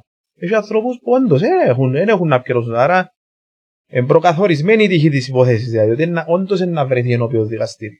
Γιατί δεν έχει να σε επικαιρώσει. Ναι, δεν έχει να σε επικαιρώσει. Μπορεί να δοκιμάσει μέσω κάποιας επιστολής του Γενικού Εισαγγελέα να του εξηγήσει τις παραμέτρους που προεκύψαν και να του εξηγήσει την οικονομική του κατάσταση, αλλά επί το πλήστον η οικονομική σου κατάσταση δεν θα είναι λόγος να μην προωθεί η υπόθεση, να σου πει να πάει να παραδεχτείς στο δικαστήριο και το δικαστήριο θα σου βάλει μηνιαίες δόσεις, ας πούμε. Δηλαδή 50 ευρώ. Ναι, ρε, γιατί δηλαδή σου τώρα παρεμβιάζεις ένα διάταγμα, ένα... Ναι, δεν θα σου χαρίσει, να σου βάλει, αλλά να σου το βάλει να το πληρώσεις με τα... Δεν και δικαιολογεί τον άλλον να παρεμβιάσει ένα διάταγμα ή οτιδήποτε οικονομική του κατάσταση. Τώρα, αν δεν θα παραδεχτείς... Ο Κωνσταντίνο που θα σε μην παραδεχτείς και επειδή παραβιάζεις ένα δικαίωμα. Μπράβο, και θεωρείς εσύ ότι να σου πω κάτι, εν παραδέχουμε ρε, α επειδή όντως εν έγινε, λέω τώρα. Β επειδή και αν έγινε, εγώ σου λέω ότι είναι αντισυνταγματικά τα πράγματα. Άρα έχω δικαίωμα εγώ να εξασκώ το δικαίωμα μου να εύφορο μασκάς. Ή να ήμουν έξω από σπίτι μου μετά τις 8.30. Ναι, όντως ένα δικαστήριο στη σωστή ώρα να ακούσει την επιχειρηματολογία σου και ενδεχομένως να αποφασίσει τη συνταγματικότητα του μέτρου και την εφαρμογή του μέτρου κατά πόσον ήταν ή δεν ήταν συνταγματικό. Και αν όντως κρίνει ότι ήταν αντισυνταγματικό, να σε απαλλάξει. Ή είναι αντισυνταγματικό, εντάει που θέλουμε να... Είπες σου μια λέξη, μια λέξη στη σωστή ώρα, δηλαδή εξαρτάται πότε πάεις. Και λέει σου, αν πιάμε την κουβέντα που είπαμε πριν ότι είσαι στη μέση μιας διαδικασίας, σίγουρα θα σε δει το δικαστήριο. Να πρέπει να ακούσει μαρτυρία αν το δικαστήριο. Να πρέπει να ακούσει, γι' αυτόν ερχόμαστε και πίσω στη συζήτηση που σας είπα εγώ, κάθε φορά που να εξετάσουμε ένα μέτρο αν ήταν ή δεν ήταν αντισυνταγματικό ή κατά πόσον υπήρχε ή δεν υπήρχε παραβίαση, θέλουμε τα συγκεκριμένα γεγονότα μπροστά μας. Και το ίδιο το σκεπτικό είναι το δικαστήριο. Δηλαδή σου, πριν σου πω οτιδήποτε, πρέπει να έρθετε όλοι δάμε, να μου πείτε ακριβώς τι. Να ερωτηθεί ο κάθε ένας που να δώσει την μαρτυρία, να αντεξεταστεί, να εξεταστεί, και μετά εγώ σαν δικαστήριο θα αποφασίσω σε τούντα γεγονότα, σε την υπόθεση, κατά πόσον όντως μπορώ να απαλλάξω με έναν τρόπο, επειδή σε τούντα γεγονότα. Μπράβο. Θέλει πολλά ο πολίτης να ακούσει το πράγμα που εμένα να του πω ότι είναι όλα αντισυνταγματικά ρε. Θέλει πολλά να ακούσει τη φράση μου. Μα όλοι θέλουμε. Ναι, θα πω το πράγμα. Υπάρχουν υπό ποιες συνθήκες μπορεί να λεχθεί το πράγμα. Όσον και να με πιέσεις να σου πω το πράγμα, σε εισαγωγικά να με πιέσεις, και καλά τότε επειδή έχω τη συζήτηση καθημερινά με πάρα πολύ κόσμο. Και πιστέψτε με, θα μπορούσα και να καταχραστώ και τη θέση που έχω και να λέω σε όλον τον κόσμο, πάμε ρε για αγωγές ρε, ξέρεις. Πάμε να κάνουμε όλοι αγωγές. Να με πιάνουν τηλέφωνο ότι κατηγορηθήκαν στο ποινικό δικαστήριο και να τους λέω, όχι, δεν θα κάνεις παραδοχή, θα τα δικάσουμε όλα. Είναι σωστή αντιμετωπίση ούτε δεοντολογικά που είναι δικηγόρο και ούτε και ανθρώπινα. Είναι ανθρώπινο το πράγμα. Καταχράζεσαι τη γνώση σου γιατί είναι εμπιστοσύνη που σου έχει ο κόσμος και ένας συμπολίτης σου στο να πιάσει μια αντικειμενική άποψη για το πρόβλημα που έχει και να του πεις και μάλιστα αντικειμενικά όλα τα σενάρια που μπορεί να αντιμετωπίσει. Επειδή τώρα να έρθει κάποιος να μου πει ρε φίλε κατηγορούμε επειδή δεν φορούν την μάσκα μου ή επειδή δεν παρουσίασα το safety pass μου ή whatever, στο οποίο δεν θυμούμε τώρα να μπουν το εξωτικό προστήμο, μπορεί να είναι και ξέρω, μπορεί να είναι 50 ευρώ, 80 ευρώ, να μπορεί 100 ευρώ, μάσκα ήταν 300 κάποτε. Ναι, έτσι θυμούμε και εγώ, αλλάχτηκαν τα πόσα... Ένα θυμούμε. Μπορεί να είναι και 300, ακόμα και 300 να είναι. Εγώ οφείλω να του πω ότι ρε φίλε, είναι 300 ευρώ. Πρέπει να σκεφτείς το πράγμα, πρέπει να λάβεις υπόψη ότι σήμερα είναι 300 και αν πάεις που τα μέσα εδώ, μόνο να πολύ μπορεί. Να μου να σου πω, τούτη είναι η πραγματικότητα. Ότι σήμερα είναι 300, αν δεν το δεις, αν δεν το πιερώσεις, να πιερώσεις και λίγο παραπάνω που να πες ενώπιον του δικαστήριου. Ακόμα και χωρίς δικηγόρο. Ένας δικαστής να σου πει, να σε ακούσει, εγώ ξέρω που τις ποινές παγούνται κάτω, συνήθως είναι 450 αν πάει ενώπιον του δικαστηρίου. Χωρίς δικηγόρο. Ναι. Πάεις μόνος σου. Ναι, απλώς λέω ότι αν πάει και με δικηγόρος, λογικά να πρέπει να πιερώσεις δικηγόρο. Ή αν δεν θα πιερώσεις, να πρέπει να κάνεις έτοιμα για νομική αρρωγή. Να σου διορίσει. Ναι, αλλά πρέπει να συμφωνούν και οι οικονομικές σου καταστάσεις για να σου εγκριθεί το έτοιμα νομικής αρρωγής. Δηλαδή, αν έχεις ριακιά και απλώς θέλεις να πιερώσεις δικηγόρο, θα εγκριθεί το έτοιμα σου για νομική αρρωγή και θα μπορείς να βάλεις δικηγόρο. Να πρέπει να βρεις κάποιον παρέα σου. Ή εσύ, μπορείς να εκπροβείς τον αυτό στο δικαστήριο. Ναι, σίγουρα μπορείς. Ναι. Εντάξει, εσύ στείνεται. Καλύτερα να πάει να βρεις έναν δικηγόρο που ξέρει τη διαδικασία. Είναι πολλή διαδικασία. Όπως εν το που συζητούμε και τώρα. Ναι, πολλά τεχνικά σημεία. Να σου μιλά ο δικαστής και θα καταλαβαίνεις να που σου λάλλει. Όσο ξεκαθαράζει όσο το λάλλει. Καλύτερα να βάλεις έναν δικηγόρο. Αλλά πρέπει να σκεφτείς ότι είναι να δικαστείς αύριο. Και τούτο είναι μια παραμέτρος που πρέπει να σκεφτείς. Και πρέπει να συμβουλεύσεις έναν άνθρωπο. Αν αποφασίσεις ότι να πάεις να δικαστείς και θα παραδεχτείς και να πάμε σε ακρόαση στην υπόθεση, πρέπει να λάβεις υπόψη επίσης ότι για τα επόμενα 3 χρόνια ή 1-2 χρόνια να εμφανίζεσαι, να κάνεις εμφανίσεις και να σου διαναβολεί το δικαστήριο. Και να πιένει. Εντάξει, έχει ανθρώπους που σου λαλούν εγώ νιώθω πολλά έντονα. Δεν έκανα έτσι πράγμα. Θέλω όντως να δικαστεί. Μάλιστα, βεβαίως. Θα δικαστεί φίλε μου. Να δικαστεί.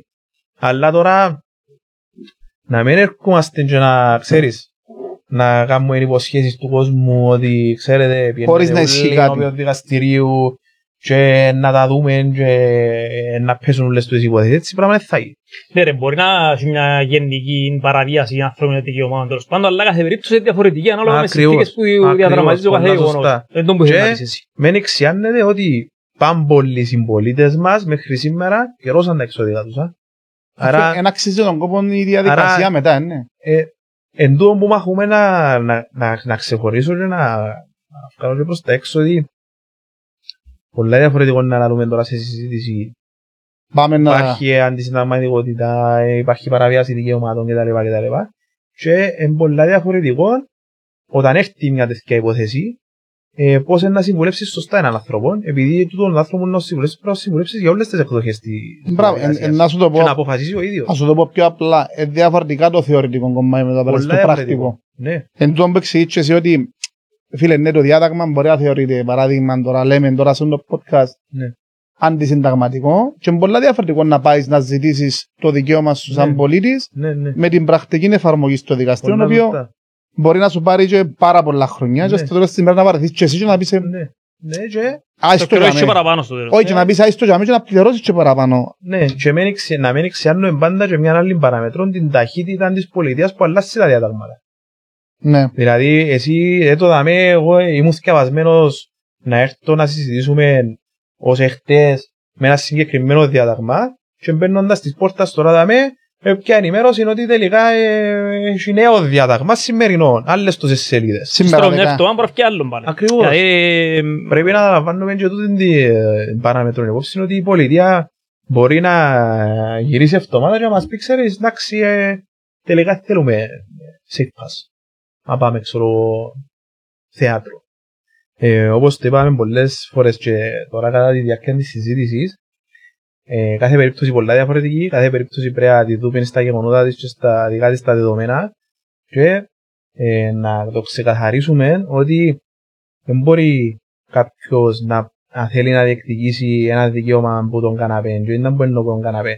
Δηλαδή χωρίς να προσπάθησε να εξασκήσει το δικαίωμα του να θέλει να το διεκδικήσει με οποιοδήποτε τρόπο μέσω του δικαστηρίου. Δηλαδή δεν μπορεί να μην δοκιμάσει καν να πάει σε μια καφετέρια ή να βγει έξω και να πει να βάλω και θα βάλω μάσκα και να έρθει να παραπονεθεί ότι περιορίζεται κάποιο δικαίωμα μου επειδή έτσι νιώθω ότι είναι να γίνει. Μπράβο, ναι, εννοείς να περάσει από προσωπική εμπειρία. Μπράβο, και έρχεται και εφαρμόζει σε αυτό που είπαμε ότι κάθε περίπτωση είναι να πρέπει να εξεταστεί στα γεγονότα της.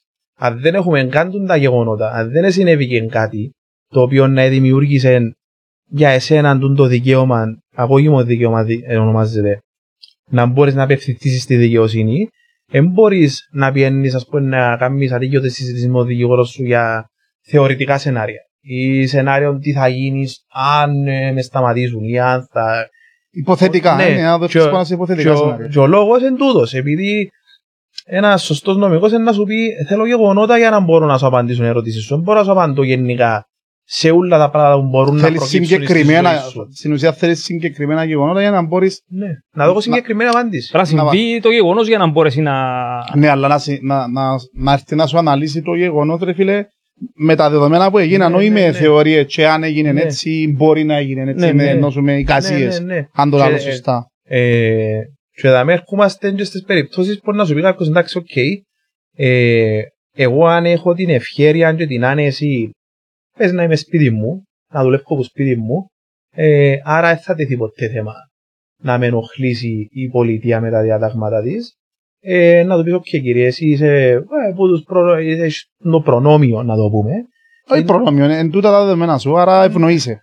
Σε εισαγωγικά. Τέλος πάντων, δεν σε ενοχλεί από ό,τι φαίνεται στην καθημερινότητα σου η πολιτεία, επειδή δηλαδή εγώ δουλεύω από σπίτι, δεν και πάω και από ποτέ. Η καθημερινότητα μου γενικά είναι ήδη αρκετά περιορισμένη. Άντε να πάω στο σούπερ μάρκετ, είμαι όλη μέρα με γυναίκα μου, με την οικογένεια μου, τούτες είναι απασχολίες μου, ούτε κλαμπ θέλω να πάω, ούτε γυμναστήριο, ούτε κλισά, ούτε γυνή, ούτε τίποτε. Άρα, οτιδήποτε κάνετε. Γενικά στα διατάγματα που φκαινούν, καταλάβω τη συζήτηση περί αντισυνταγματικότητας και νομιμότητας, αλλά στο τέλος της ημέρας, εμένα στην καθημερινότητα μου, δηλαδή, δεν νιώθω την επέμβαση που θέλεις να ισχυριστείς εσύ, κύριε γείτονα, κύριε...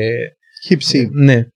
Ήταν που γίνεται όμως στις περιπτώσεις όπου εργοδότης έρχεται να επιβάλλει τα μέτρα και το άτομο, δηλαδή ο εργοδοτούμενος, δεν έχει την ευχέρεια ή δεν έχει το luxury, ας πούμε, να μείνει σπίτι ή να έχει την προστασία. Να το πούμε με ένα απλό παράδειγμα, ρε φίλε. Παράδειγμα, στη δουλειά μου ότι έχω έναν παιδί, έναν υπάλληλο, ο οποίος θέλει εμβόλια. Ναι. Τι κάνουμε μες στον ναι, σωστά. Και τι ισχύει. Ναι. Σίγουρα θα ξεχάσουμε τη συζήτηση που κάναμε έως τώρα.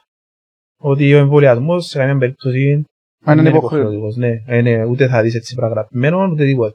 Σίγουρα υπάρχουν τα γύρω τα μέτρα που τους πλήστους αναγκάσαν τους εισαγωγικά να πάνε να βάλουν το εμβόλιο.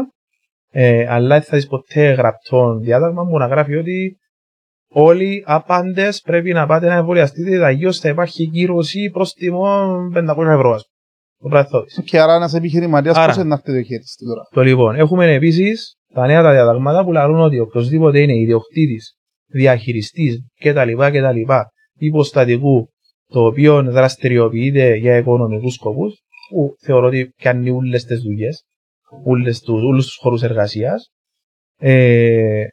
λέει ότι είναι υπεύθυνος να κάνει τους ελέγχους και να αρνηθεί, όπως είπαμε πριν, κάποιος να προσκομίσει. Να αποκείται στον ίδιο. Ναι, να το καταγγείλει κτλ.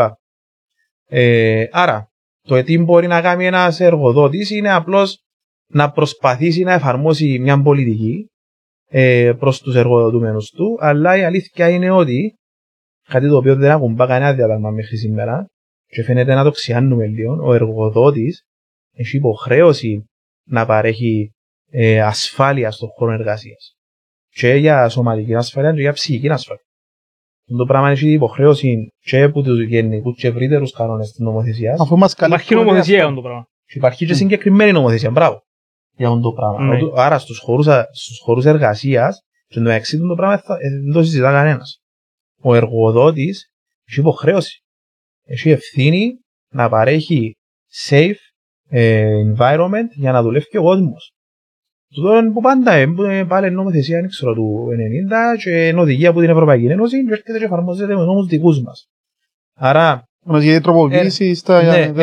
έναν τούτον το κρατούμενο, το οποίο ίσως να είναι υπέρ του εργοδοτούμενου και ίσως να αφήνει λίγο εκτεθειμένο τον εργοδότη. Ότι εγώ σαν εργοδότης, αν ένας υπάλληλος μου αρνείται να μου προσκομίσει το safety pass ή οποιοδήποτε rapid test και τα λοιπά. Να κάνει το εμβόλιο στο τέλος της μέρας. Οτιδήποτε από τούτα μπορεί να αρνείται να τα κάνει. Η αλήθεια είναι ότι πρώτα απ' όλα ο εργοδότης πρέπει να ψάξει να βρει εναλλακτικούς τρόπους πώς μπορεί να συνεχίσει την εργασία του τους άνθρωπους. Χωρίς να πρέπει να μπορεί να το επιβάλλει να κάνει τα πράγματα. Κύριε, αν πιάμε τα σημερινά δεδομένα σημαίνει ότι αν εγώ έχω έναν άνθρωπο που δουλεύει για μένα και θέλει να κάνει το εμβόλιο. Τώρα που να πρέπει να πληρώνονται φαντάζομαι και μόνο PCR νομίζω πλέον να ισχύει. Δεν ήξερα να το δούμε και με το διάδραγμα. Να το δούμε σημερινό. Εντάξει, άρα αν που την τρίτη ρε φίλε πρέπει να πιένει να κάνει έναν PCR, εντάξει, δεν νομίζω να είναι υποχρέος ο εργοδότης να πληρώνει το PCR για να αρκετό υπάλληλος του δουλειά. Ναι, θα είναι υποχρέος, απλώς μπορεί να είναι υποχρέος να βρει άλλον τρόπο που να μπορεί ο εργοδοτούμενος να συνεχίσει τη δουλειά του χωρίς να απολύσει. Ναι, όμως και το γεγονός ότι πρέπει να διατηρεί ο εργοδότης έναν environment που να safe. Ναι, μπορεί να δεις και από την άλλη μερικά. Είναι ευκαιρία καλή σου. Ναι, από τη στιγμή που είναι, ναι, έχεις point δάμε. Να έρθει από την άλλη μερικά του επιχειρήματος να σου πει ότι ακριβώς τούτον κάνω. Δεν τον αφήνω να έρθει δάμε για να μπορέσω να διατηρήσω. Ναι, αλλά είναι που γίνεται.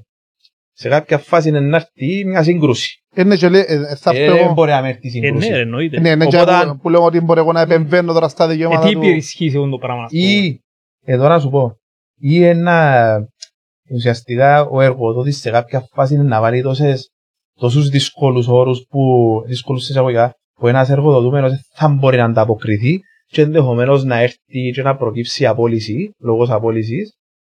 Όψη είναι ότι θα πράξει ποινικού αδικήματος κατά τη διάρκεια της εργασίας που πάντα ήταν λόγος τερματισμού. Αλλά... Να το χρησιμοποιήσει ο εργοδότης. Ναι, μπορεί να σου πει από παρανόμο. Ήρθες δουλειά χωρίς να μου φέρεις, από παρανόμο. Να θεωρηθεί ο λόγος, να θεωρηθεί ο λόγος απόλυσης. Ναι. Αλλά δεν μου γίνεται στην περίπτωση μου έρχεται. Άρα δεν διαπρακτεί ποινικό αδικήμα. Να σου πει, κύριε, εγώ δεν ήρθα εργασία να ψάλει. Δεν διαπράξει ποινικό αδικήμα και όλη η συνομιλία γίνεται από τα emails. Αν πρέπει να έρθω ή όχι. Άρα πρέπει να υπάρχει κάτι γραμμένο. Και εγώ θεωρώ να σου πει ο εργοδοτούμενος ότι εσύ κύριε εργοδότη πρέπει να βρεις τρόπο να συνεχίσεις την εργασία μου επειδή υπογράψαμε συμβόλαιο. Και στο συμβόλαιο μου δεν είδα από πότε να γράφει ότι πρέπει να σου προσκομίζω τα ιατρικά μου κάθε εβδομάδα ή κάθε 72 ώρες ή κάθε... Ναι, φίλε, αλλά όταν έγινε το συμβόλαιο μπορεί να μην ήταν εν καιρό παντίνιας. Ναι, τούτα ούλα είναι επιχειρήματα, ρε φίλε, να πράσει συζητηθούν που να έρθει. Ναι, αλλά τώρα συζητούμε πάλι θεωρητικά. Ναι, αναγκαστικά, επειδή δεν έχουμε case study να δούμε. Απλώς, αν έχω να σε πιω τηλέφωνο. Να σου πω δύο πράγματα.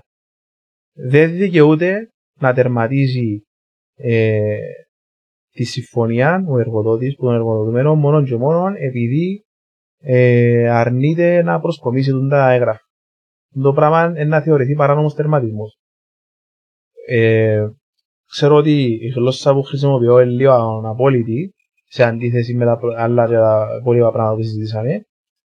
Είπαμε, εννοείται ότι κάθε περίπτωση εξεταστεί με τα γεγονότα και τα δεδομένα και που να πάει ενώπιον δικαστήριο να αποφασιστούν τα πράγματα, να μην λανούμε. Όταν εξεταστεί η υπόθεση. Αλλά εγώ είμαι της άποψης ότι αν απολύσεις κάποιον μόνον και μόνον επειδή δεν τηρήθηκε το μέτρο και δεν έδειξες εσύ σαν εργοδότης κάποια προεργασία ή κάποια προσπάθεια να προσπαθήσεις δηλαδή να του παρέχεις το χώρο εργασίας και ή το safe ή το ασφαλές περιβάλλον. Το πιο πιθανό είναι ότι είναι παράνομος ο τερματισμός. Όπως παράνομος θα είναι και ο εξαναγκασμός παραιτήσει. Επειδή είναι το άλλο που έρχεται ύστερα. Το άλλο που συμβαίνει τώρα που τους ζητούν άδεια να είναι φουτμπολαγό. Μπράβο, να δεις. Εγώ να σου πει ο εργοδότης να ξεθόν τερματίσω, να το βάλω διάφορες έτσι που δεν τα κυρώσεις, να φέρω σε ένα σημείο. Αυτά στα αποχώριο. Που να μου πει εντάξει, αυτό θα με απολύσεις, εγώ να παραιτηθώ. Ναι. Υπάρχει η φράση και υπάρχει το νομικό πλαίσιο του εξαναγκασμού παραιτήσει, ο οποίος είναι πάλι παράνομος. Ναι, αλλά περίμενε όμως, τώρα φέρνεις μες στο κομμάτι να σε ρωτήσω, τούτον που λαλείς και εσύ γωνιάζεσαι κυβέρνηση, είναι το ίδιο πράγμα να με αναγκάσει να πάω να βάλω το εμβόλιο σε περίπτωση. Ναι, τούτα όλα που συζητούμε τώρα, γενικά είναι προς την κατεύθυνση, επειδή ξέρει η πολιτεία ίδια ότι εγώ δεν μπορώ να γράψω στο διάταγμα ότι είναι υποχρεωτικό, δεν μπορώ να το κάνω το πράγμα. Ξέρει το η πολιτεία. Άρα τι κάνουμε, δημιουργεί τα παρεμφερή, άρα, γύρω-γύρω. Ναι, αλλά απάντα μου όμως εμένα. Γιατί ας πούμε να μπορεί η πολιτεία να το κάνει, λέω να ακούεις που τα ράδια εμβολιάστου για το καλό ή το έναν το άλλο, και να θεωρούμε εγώ ας πούμε σαν εργοδότης αν πρέπει εγώ να τερματίσω κάποιον υπάλληλο ο οποίος δεν μου κάνει τη δουλειά μου σωστά, γιατί δεν έχει το εμβολίο ή το safe pass και δεν το προσκομίζει, να πάω εγώ να κατηγορηθώ στο δικαστήριο ως παράνομη εξαναγκασμού, είπες. Ναι, εντάξει, περίμενε. Δεν ξέρω τώρα. Λέω ένα παράδειγμα. Το που θέλω να σου πω, και γι' αυτό και ήμουν λίγο έτσι πιο απολύτως όσον αφορά τον παράνομο τερματισμό, είναι επειδή δεν έχει να κάνει με την ποιότητα εργασίας του. Το κατά πόσο να σου προσκομίσουν το χαρτί. Τώρα να μου πεις αν έχει χειρονακτική δουλειά η οποία ρε κουμπάρε, πρέπει να μπορούμε να κάνουμε. Αφού δεν έχει να ζάγω στη ιερά εσώτου, ας πούμε. Τι θα κάνουμε. Δεν έχει να βάλει λαστιχά εσώτου, ρε κουμπάρε. Πρέπει να επιβάλλεται η παρουσία του να έρθαμε. Εγώ σαν εργοδότης λαλή σου που τη μια συμφωνώ ότι πρέπει να κρατώ ασφάλεια υγεία στον χώρο μου. Εγώ θεωρώ σαν εργοδότης ότι κρατώ την ασφάλεια με το να του λαλώ να μην έρθει αν δεν μου προσκομίσει το safety pass, αφού υπάρχει μια μόλυνση κτλ. Τούτος λαλεί μου ότι δεν θέλει να προσκομίσει ούτε καν το rapid test, θέλει να πάει ούτε καν rapid test. Είδαμε παρόμοιο παράδειγμα με τους πυροσβέστες πρόσφατα, που αρνούνται να πάνε να κάνουν το rapid test. 3 μήνες άδεια να έχουν λαγό. Άνευ απολαβών. Άνευ απολαβών, ναι. Όχι, ήταν όλοι οι πυροσβέστες, ήταν κάποιοι. Όχι, ήταν δύο άτομα νομίζω. Πυροσβέστες. Στην υπηρεσία. Φίλε, εγώ έφτιαβάσα σήμερα και λέω ότι οι πυροσβέστες γενικά και όλα γίνεται ρε φίλε όλοι οι πυροσβέστες. Όχι, είναι γίνεται. Φίλε, εγώ νομίζω ότι αυτό τρεις περιπτώσεις, ήταν τρία άτομα νομίζω. Τέλος πάντων, και αντιλαμβάνεσαι ότι έρχονται τούτα όλα τα διλήμματα και τα ερωτηματικά στον χώρο εργασίας, τα οποία ως γενική γραμμή, όπως είπα και πριν, δεν θεωρώ ότι μπορούν να παρουσιάσουν σε ένα εργοδότη εύλογο λόγο για τερματισμό. Να πρέπει να δείξει ο εργοδότης ότι όντως εγώ επαρήχα όλα όσα μπορούσα να παρέχω και δεν μπορούσα να προχωρήσω άλλο, άρα έπρεπε να τερματίσω τη συμφωνία μου. Η δική μου επίθεση είναι ότι των πραγμάτων μπορεί να κριθεί ότι ήταν παράνομος το τερματισμό. Αν βασίζεται μόνο και μόνο σε τις δικαιολογίες, δηλαδή το ότι ήθελα τον να μου παρουσιάσει rapid και μου παρουσιάσε. Και το άλλο είναι δεν τον τερματίζεις εσύ, αλλά κάνεις το τόσο δύσκολο για τον ίδιο να συνεχίσει να εργάζεται για σένα, είτε επειδή βάλεις του άδειες, είτε επειδή δεν ξέρω να μου μπορεί να σκεφτεί ο καθένας. Και αναγκάζεις τον να παραιτηθεί, τότε είναι εξαναγκασμός παραιτησής, την οποία απλώς να πούμε για να ολοκληρώσουμε το κεφάλαιο. Αν υπάρχει τέτοια περίπτωση, είναι πάρα πολύ σημαντικό για τον εργοδοτούμενο να παραπονεθεί το συντομότερο δυνατό, να γίνεται και άμεσα ότι ήταν τούτος ο λόγος που παραιτήθηκε. Για να υπάρξει εννοείς ναι, και όχι μόνο ότι παραιτήθηκε, να παραπονεθεί και από πριν. Δηλαδή, γραπτός, να αποστείλει έναν email ή ένα γράμμα να που στέλνει ο καθένας προς τον εργοδότη του και να του πει ότι κύριε, τούτοι οι όροι που μου βάλεις και τούτα τις παραμέτρους κτλ. Που με αναγκάζεις για να μπορέσω εγώ να εργαστώ, θεωρώ ότι δεν μπορούν και έχουν πλήξει πλέον τη σχέση που είχαμε δημιουργήσει ως εργοδότη-εργοδοτούμενο και δεν μου δίνεται άλλη επιλογή παρά να παραιτηθώ. Αλλά να υπάρχει κάπου γραπτός. Ναι, και το συντομότερο δυνατόν, επειδή δεν το κάνεις άμεσα, μπορεί να θεωρηθεί ότι αποδέχτηκε στην κατάσταση. Ναι. Δηλαδή, αν κάτσεις. Και αλλάσουν τα δεδομένα. Ναι, αν κάτσεις και παρόλο την πίεση που είχες, εσύ παρέμεινες στον χώρο εργασίας σου ή υπό το καθεστώς του εργοδοτούμενου και απλώς μουρμουράς στην καφετέρια ή ξέρω εγώ παραπονιές. Κλασική περίπτωση. Αλλά αν κάνεις κάτι επίσημο και έρθεις μετά από 3 μήνες και δώκεις παρέτηση και έρθεις στο δικηγόρο σου και πεις, ξέρεις, εγώ αναγκάστηκα να παρετηθώ εν τω μεταξύ για αλφαβήτα να σου πει εντάξει, αλλά 3, 4, 5, 6 μήνες να μου κάνεις και να παραπονεθήκες και εν λόγος να μην δικαιωθείς στο δικαστήριο, εν λόγος να πάεις ενώπιον δικαστήριο και να σου πει το δικαστήριο των εργατικών διαφορών ότι μπορώ να σε βοηθήσω, δέχτηκες την κατάσταση, δέχτηκες την αλλαγή στους όρους εργασίας σου, έτσι με τη δική σου συμπεριφορά. Διόρθωσμε ή να μην προωθηθεί η υπόθεση σου καν. Όχι, πες να την προωθήσεις εσύ ο παραπονούμενος, να την βάλεις μέσα, βρεις σαν δικηγόρο, να την καταχωρήσεις, να διεκδικάς αποζημιώσεις για παράνομο τερματισμό, εξανακανονισμό, παρέτηση. Ναι. Αλλά που να έρθει τώρα δικαστή να σου πει το δικαστήριο εργατικών διαφορών ότι δεν μπορώ να σε δικαιώσω επειδή με το συμπεριφορά σου και με τον τρόπο σου αποδέχτηκες τις αλλαγές στη σύμβαση εργασίας σου και συνεπώς εγώ θεωρώ ότι υπήρξε ο τερματισμός που ισχυρίζεσαι. Επίσης να σου πω ότι τούτη όλη τη συζήτηση που κάναμε ισχύουν μόνο σε συγκεκριμένες περιπτώσεις εργασίας.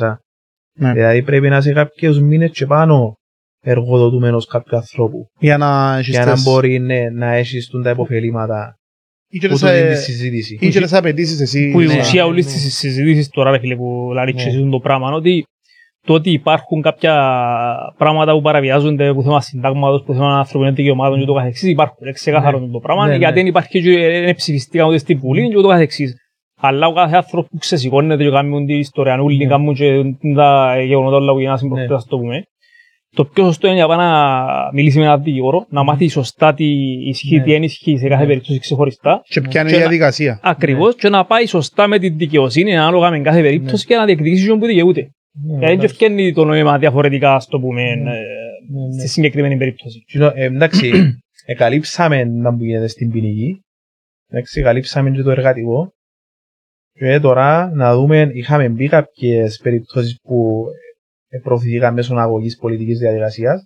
Προς να ξεκαθαρίσουμε με απλά λόγια. Και όπου πριν όσον αφορά τις αγωγές, ναι. Ναι, να ξεκαθαρίσει και μες στον εγκεφαλόν και έρχομαι που τούτα που ανέφερες τώρα. Με απλόν τρόπο να το πούμε, και είχα το γράψει και μες στη σελίδα μου, ήταν μόνο 4 ερωτήσεις που πρέπει να κάνει ένας οποιοσδήποτε για να βάλει τον εαυτόν του να σκεφτεί κατά πόσον όντως υπάρχει κάποιο είδους παραβίαση η οποία, να το βάλω σε εισαγωγικά, αξίζει τον κόπο, ρε φίλε, να πάω να τη διεκδικήσω. Επειδή, όπως είπαμε, το να μην σου επιτραπεί να μπεις μέσα σε μια υπεραγορά, αλλά να σου επιτρέπεται να μπεις μέσα σε ένα πιο μικρό σούπερ μάρκετ, μπορεί να μην αξίζει τη συζήτηση, για να μην αξίζει την ταλαιπωρία σου. Ναι. Οπότε, πρώτα απ' όλα, πρέπει κάποιος να ξεκαθαρίσει, που εντάξει είναι λίγο εύκολο τούτο, τι είναι τούτο που προκαλεί το πρόβλημα. Εννοείς το έναν. Σε τούτες περιπτώσεις εννοείται ότι είναι τα μέτρα της κυβέρνησης, είναι η απάντηση. Κάθομαι σκέφτομαι και εγώ θέλω να κάνω κάτι, τι είναι τούτο που μου προκαλεί το πρόβλημα, τα μέτρα. Αποφασίζουν τα μέτρα προκαθορίζουν τη δική μου συμπεριφορά με κάποιο συγκεκριμένο τρόπο, δημιουργεί μου πρόβλημα. Ωραία, εντάξει, καταλήξαμε πάνω στην πρώτη ερώτηση. Μετά, πρέπει να καταλήξει κάποιος, αφού τα μέτρα προκαλούν μου προβλήμα, τι είναι το πρόβλημα που μου προκαλεί. Σε τελική ανάλυση. Ναι, και σημαντικό το πράγμα για τον καθένα μας. Επειδή δεν είναι απλό να λέμε δημιουργούν μου πρόβλημα. Καλά, πες μου ρε κουμπάρε, τι ήταν το πρόβλημα που σε δημιουργήθηκε. Ήταν, θέλεις να πάεις κάπου και δεν μπορείς να πάεις. Ναι, αλλά δάμε όμως, δεν παίρνει το θέμα αντίληψης που αντιλαμβάνεται ο καθένας. Εντάξει, απλώς πρέπει ο καθένας να κάνει τον συλλογισμό πριν να μπει στη διαδικασία να σκεφτεί τι ήταν το πρόβλημα που δημιουργήθηκε. Μπορεί να ήταν ακόμα και ψυχολογικό ρε.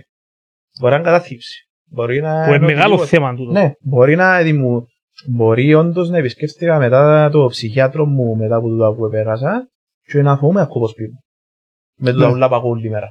Ότι να πεθάνουμε, ότι αν δεν βάλουμε εμβόλια να πεθάνουμε. Και το αντίθετο, ότι κάποιος που σε αναγκάζει να σε εγκλεινώ στο σπίτι μπορεί να δημιουργήσει ψυχολογικό πρόβλημα γιατί με κλεινώς είναι στο σπίτι μας. Ναι, τούτα ούλα είναι πράγματα τα οποία πρέπει να απαντήσεις στη δεύτερη ερώτηση που είπαμε. Τι είναι το πρόβλημα που δημιουργήθηκαν τα διατάγματα, που τα διατάγματα απαντούν την πρώτη ερώτηση που κάνουν. Άρα τρίτη. Η τρίτη είναι μάλλον, τι ήταν το αποτέλεσμα. που είχα που το πρόβλημα. Τι είναι το που μου δημιουργήθηκε για εμένα. Αν υπάρχει κάτι. Ναι, πολλά σωστά. Μπράβο. Επειδή μπορεί να μην έγινε κάτι. Και να ούλα ενώ σου ναι, μπορεί να μην έγινε κάτι. Να τα υποψιάζεσαι. Πιθανές απαντήσεις στην τρίτη ερώτηση είναι έκλεισε η δουλειά μου. Δηλαδή, που τα διατάγματα έπαθα την οικονομική ζημιά και το αποτέλεσμα ήταν να κλείσει η δουλειά μου. μπορούσα να πληρώσω τις υποχρεώσεις μου και σήμερα έκλεισε η δουλειά μου. Αν δεν μπορώ να απαντήσω με κάποιον τρόπο την τρίτη ερώτηση, πρέπει να ξασκεφτώ λίγο. Κάπου πίνει νερό. Βασικά κάπου πίνει νερό. Μπορεί να θέλω να παραπανεθώ απλώς σε ένα φίλο μου. Ότι ρε κουμπάρε συγκύρτησα να μέτρα δεν μπορώ άλλο έσω. Αλλά ότσαμε. Είναι πολλά διαφορετικό.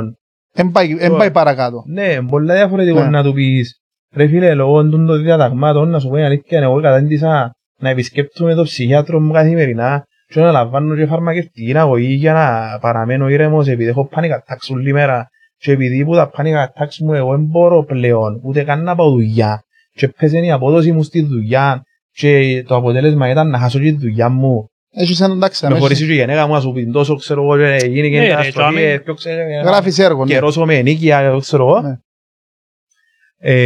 Ναι, και αμέσως τα σενάρια όντως να πρέπει να συζητηθεί πολλά σοβαρά με έναν δικηγόρο πώς μπορείς να διεκδικήσεις. Φίλε, εννοείς να υπάρχει υπόθεση, να υπάρχει case. Ναι, και αφού υπάρχουν τα τρία που είπαμε, τι θέλεις εσύ να ζητήσεις. Επειδή μπορεί να τα πάθεις του τα ούλα, αλλά ναι, μπορεί να με θέλεις αποζημίωση. Μπορεί να μου πεις, ξέρεις, έπαθα τα του τα ούλα, αλλά η αλήθεια εγώ είναι και για τα λεφτά που θέλω να παραπονεθώ. Εγώ θέλω δηλωτική απόφαση. Θέλω ένα δικαστήριο να με δικαιώσει.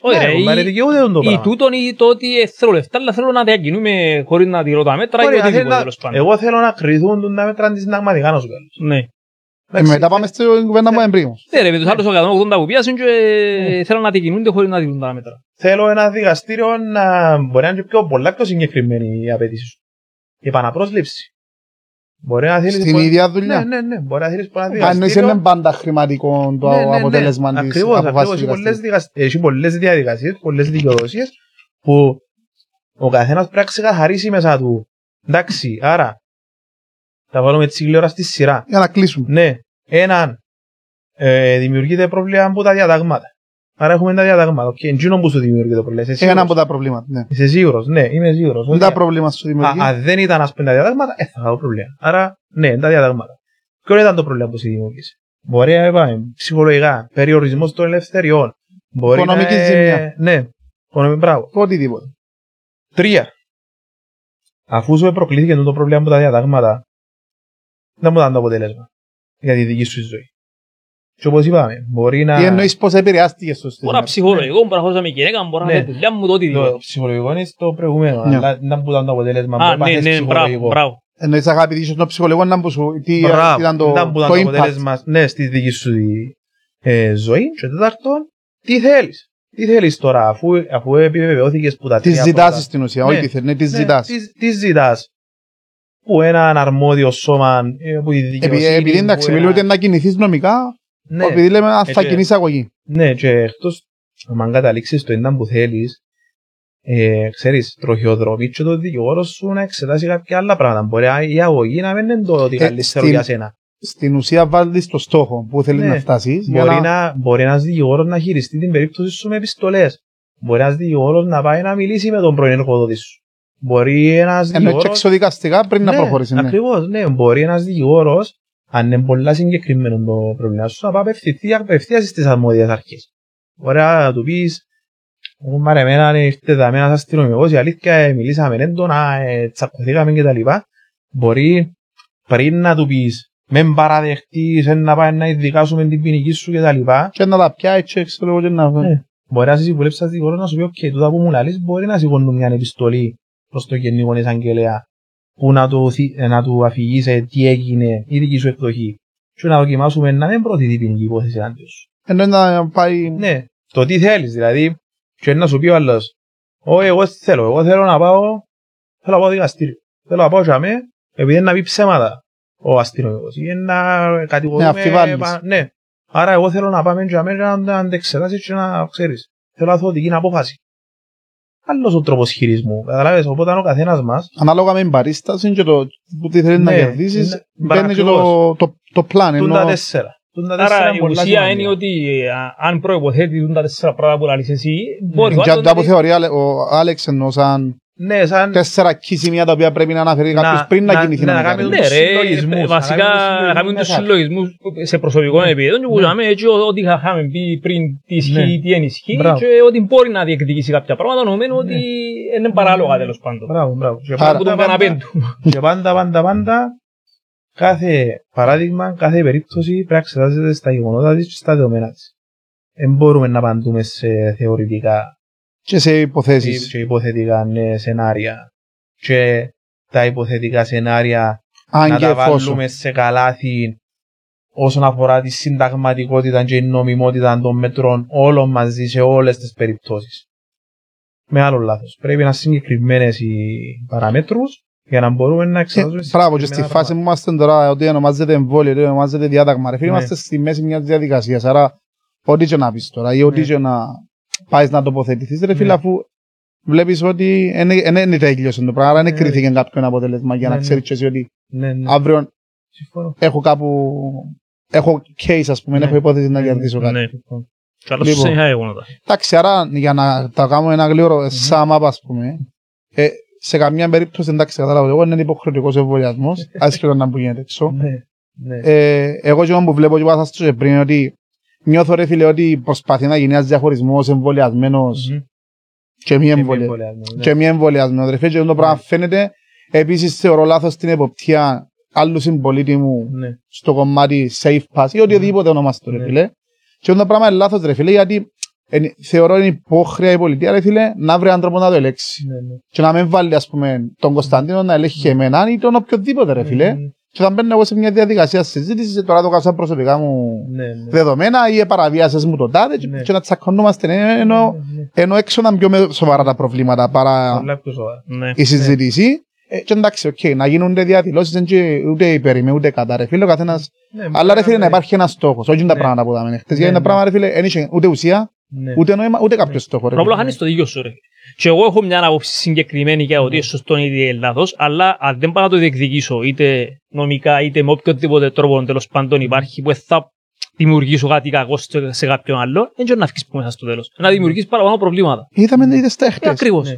Ενώ το πράγμα. Να διαχωρίζουμε την πολύ την μάζα που τα άτομα που κάνουν τα επεισόδια. Ναι, τότε σίγουρα ρε φίλε. Ναι ρε, δεν καταδικάζουμε. Έκαναν τη διαδήλωση τα πολλά τα άτομα. Φίλε, εν τούτον που θέλω να καταλήξω ότι δεν υπάρχει κάποιος στόχος, ενώ κάποιο. Φίλε, για ποιο λόγο να πιάνε να διαμαρτυρηθούν. Τι, για τα εμβόλια. Ότι το εμβόλιο να τους βλάψει τη σωματική τους ακεραιότητα. Για τα δικαιώματα, αφού είναι κανένας δεν ξέρει. Φίλε, εγώ. Ναι, και στο τέλος ρε Κωνσταντίνο, εντάξει 5-10 λαλούν πάμε στο Τσουρούλι, φταίει πάμε στο Τσουρούλι, παράδειγμα λέω τώρα. Μπορεί να βρεθούν σίγουρα. Ναι, και βρεθήκα ρε φίλε. Φίλε, εγώ είπα εξ αρχής πριν πολύ καιρό αν υπάρχει μια ατζέντα πίσω μου την ιστορία όλη, είναι να δημιουργήσει μια διχόνοια. Γιατί αν υπάρχει διχόνοια, υπάρχει ο καλύτερος έλεγχος. Άρα αντί να γίνει το διαπληκτισμό μεταξύ της μιας πλευράς και της άλλης, πρέπει να κάτσουν μαζί οι δύο πλευρές. Μα είναι οι πλευρές. Μα είναι το θέμα, ότι δημιουργηθήκαν οι πλευρές κάτω από τις καταστάσεις. Δηλαδή πρέπει να πάει εκείνος που πιστεύει το εμβόλιο ή το οτιδήποτε άλλο και οι άλλοι που δεν το πιστεύουν μαζί να κάνουν τις έρευνες, τις διαδικασίες που χρειάζονται και να βρεθεί πραγματικά τι ισχύει και τι δεν ισχύει. Τούτο είναι το σωστό. Νομίζω είπαμε το, σε επίπεδο Ευρωπαϊκής Βουλής ευκήγεν ήδη επίσημα ανακοίνωση ότι το κράτος δεν μπορεί να δημιουργεί πιο ξεχωριστές κατηγορίες πολιτών, ναι, σε σχέση με τον εμβολιασμό. Εννοείς όσον αφορά τον εμβολιασμό. Ναι, δηλαδή να κάνετε σε οποιασδήποτε διακρίσεις συγκεκριμένα μεταξύ εμβολιασμένων και ανεμβολιαστών. Εμείς στην Κύπρο το πράγμα δεν το έλαβαμε πολλά σοβαρά υπόψη. Νομίζω το φαίνεται. Ναι, ξεκινήσαμε απευθείας και κάνουμε τις κατηγορίες, όχι έξω μόνο, μέσα μόνο εμβολιασμένοι. Νομίζω κάτι γράφει μες στο διάταγμα. Ναι, και οι ίδιες οι δηλώσεις και του Πρόεδρου της Δημοκρατίας αλλά και των υπόλοιπων υπευθύνων, αν και προσπαθείς, αν τους δεις, να δεις προσεκτικά, έχοντας υπόψη του τη δήλωση τώρα από την Ευρώπη, προσπαθούν πάρα πολλά να περάσουν προς τα έξω ότι έχουν δικαιώματα και οι μεν και οι δεν και ότι δεν υπάρχει διαφορετικά κτλ. Αλλά Ναι, στο τέλος της ημέρας πρώτα απ' όλα φαίνονται από τις πράξεις τους και ήδη στην ίδια τους την ομιλία δεν μπορούν να κρατήσουν το πνεύμα του λόγου πάνω από 5 λεπτά. Αν το έχεις να παίξει, στα 5 λεπτά να σου πούν τους ότι έναν εγκέφαλοι είναι που πάνε να εμβολιαστούν, αλλά κατά τα άλλα ξέρεις. Ναι, έχουν δικαιώματα. Ναι. Οι λίγοι να πάρουν στο λαιμό τους πολλούς ή και το αντίθετο και έχουν κάνει τέτοιες δηλώσεις. Και οι πλήστοι ρε φίλε οι πολιτικοί που φτιάχνουν και κάνουν τα διαλλάγματα και τα οτιδήποτε τέλος πάντων δεν τηρούν και ήδη τα μέτρα που πάρουν και τηρούν το παράδειγμα το αρνητικό. Ναι, ναι. Εμείς στην νομική επιστήμη πιστεύουμε ότι όλοι έχουν δικαιώματα ανεξαιρέτως, όλοι έχουν φωνή ανεξαιρέτως. Να πάτε να μιλήσετε και με τους δικηγόρους σας, να σας πούν ένα που θέλετε να σας πούν, μάλλον ένα που το σωστό να σας πούν να σας συμβουλέψουν. Εντάξει, να σας συμβουλέψει με βάση τα δεδομένα ο δικηγόρος. Εμπιστεύουμε στις ομάδες, δηλαδή εμβολιαστοί, είναι όλοι το ίδιο και το κυριότερο πιστεύουμε ότι η πολιτεία έχει την πρώτη και την τελευταία υποχρέωση σε όλα.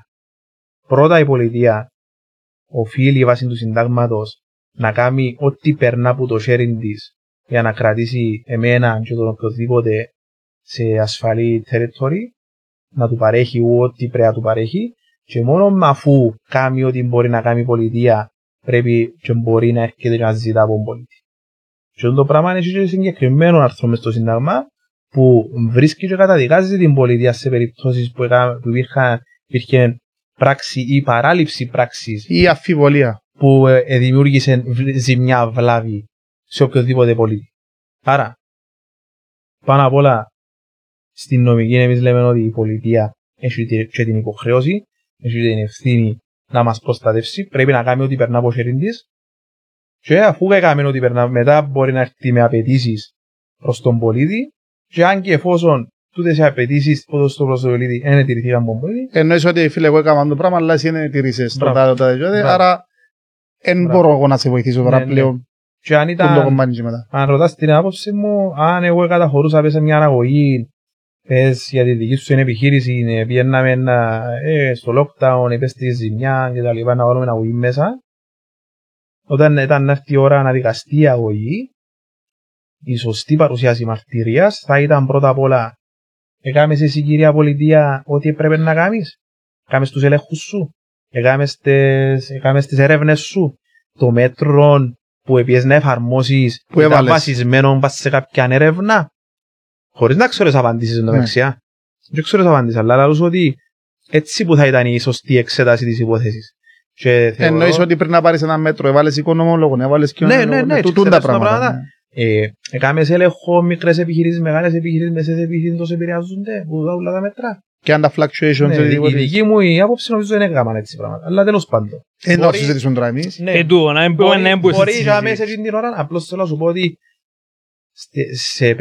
στο σημείο και στο χρονικό που ήταν να έρθει η ώρα παρουσιάσης της μαρτυρίας, τούτες θα ήταν οι σκληρές ερωτήσεις που θα έπρεπε να απαντηθούν ενώπιον συγκεκριμένου δικαστηρίου που είναι η πολιτεία. Και σε περίπτωση που είναι αρνητικές οι απαντήσεις που ήταν να παρουσιαστούν ενώπιον του δικαστηρίου, δηλαδή ότι δεν έκαμε ότι δεν μπορεί η πολιτεία. Αλλά σε και το case σου. Εγώ θεωρώ ότι θεωρείται βέβαιο το αποτέλεσμα ότι ήταν να καταδικαστεί. Και γι' αυτό που έκανα τον πρόλογο είναι ότι πάντα έχει την υποχρέωση η πολιτεία να προστατεύσει. Προς τον πολίτη. Ναι. Λοιπόν, Άλεξ, ευχαριστούμε που ήρθες. Εγώ ευχαριστώ. Ελπίζω να ανανεώσουμε σύντομα. Εντάξει, και θέλω πολλά να μας βρίσουν που κάτω. Ναι. Πολύ σε ρέγουν παρέα, είσαι και καλά. Φίλε, κάποιος σε προσέχει. Βρίστε μας σας παρέα. Please. Λοιπόν, άρα ανανεώνουμε και να το δούμε σε μετέπειτα στάδιο.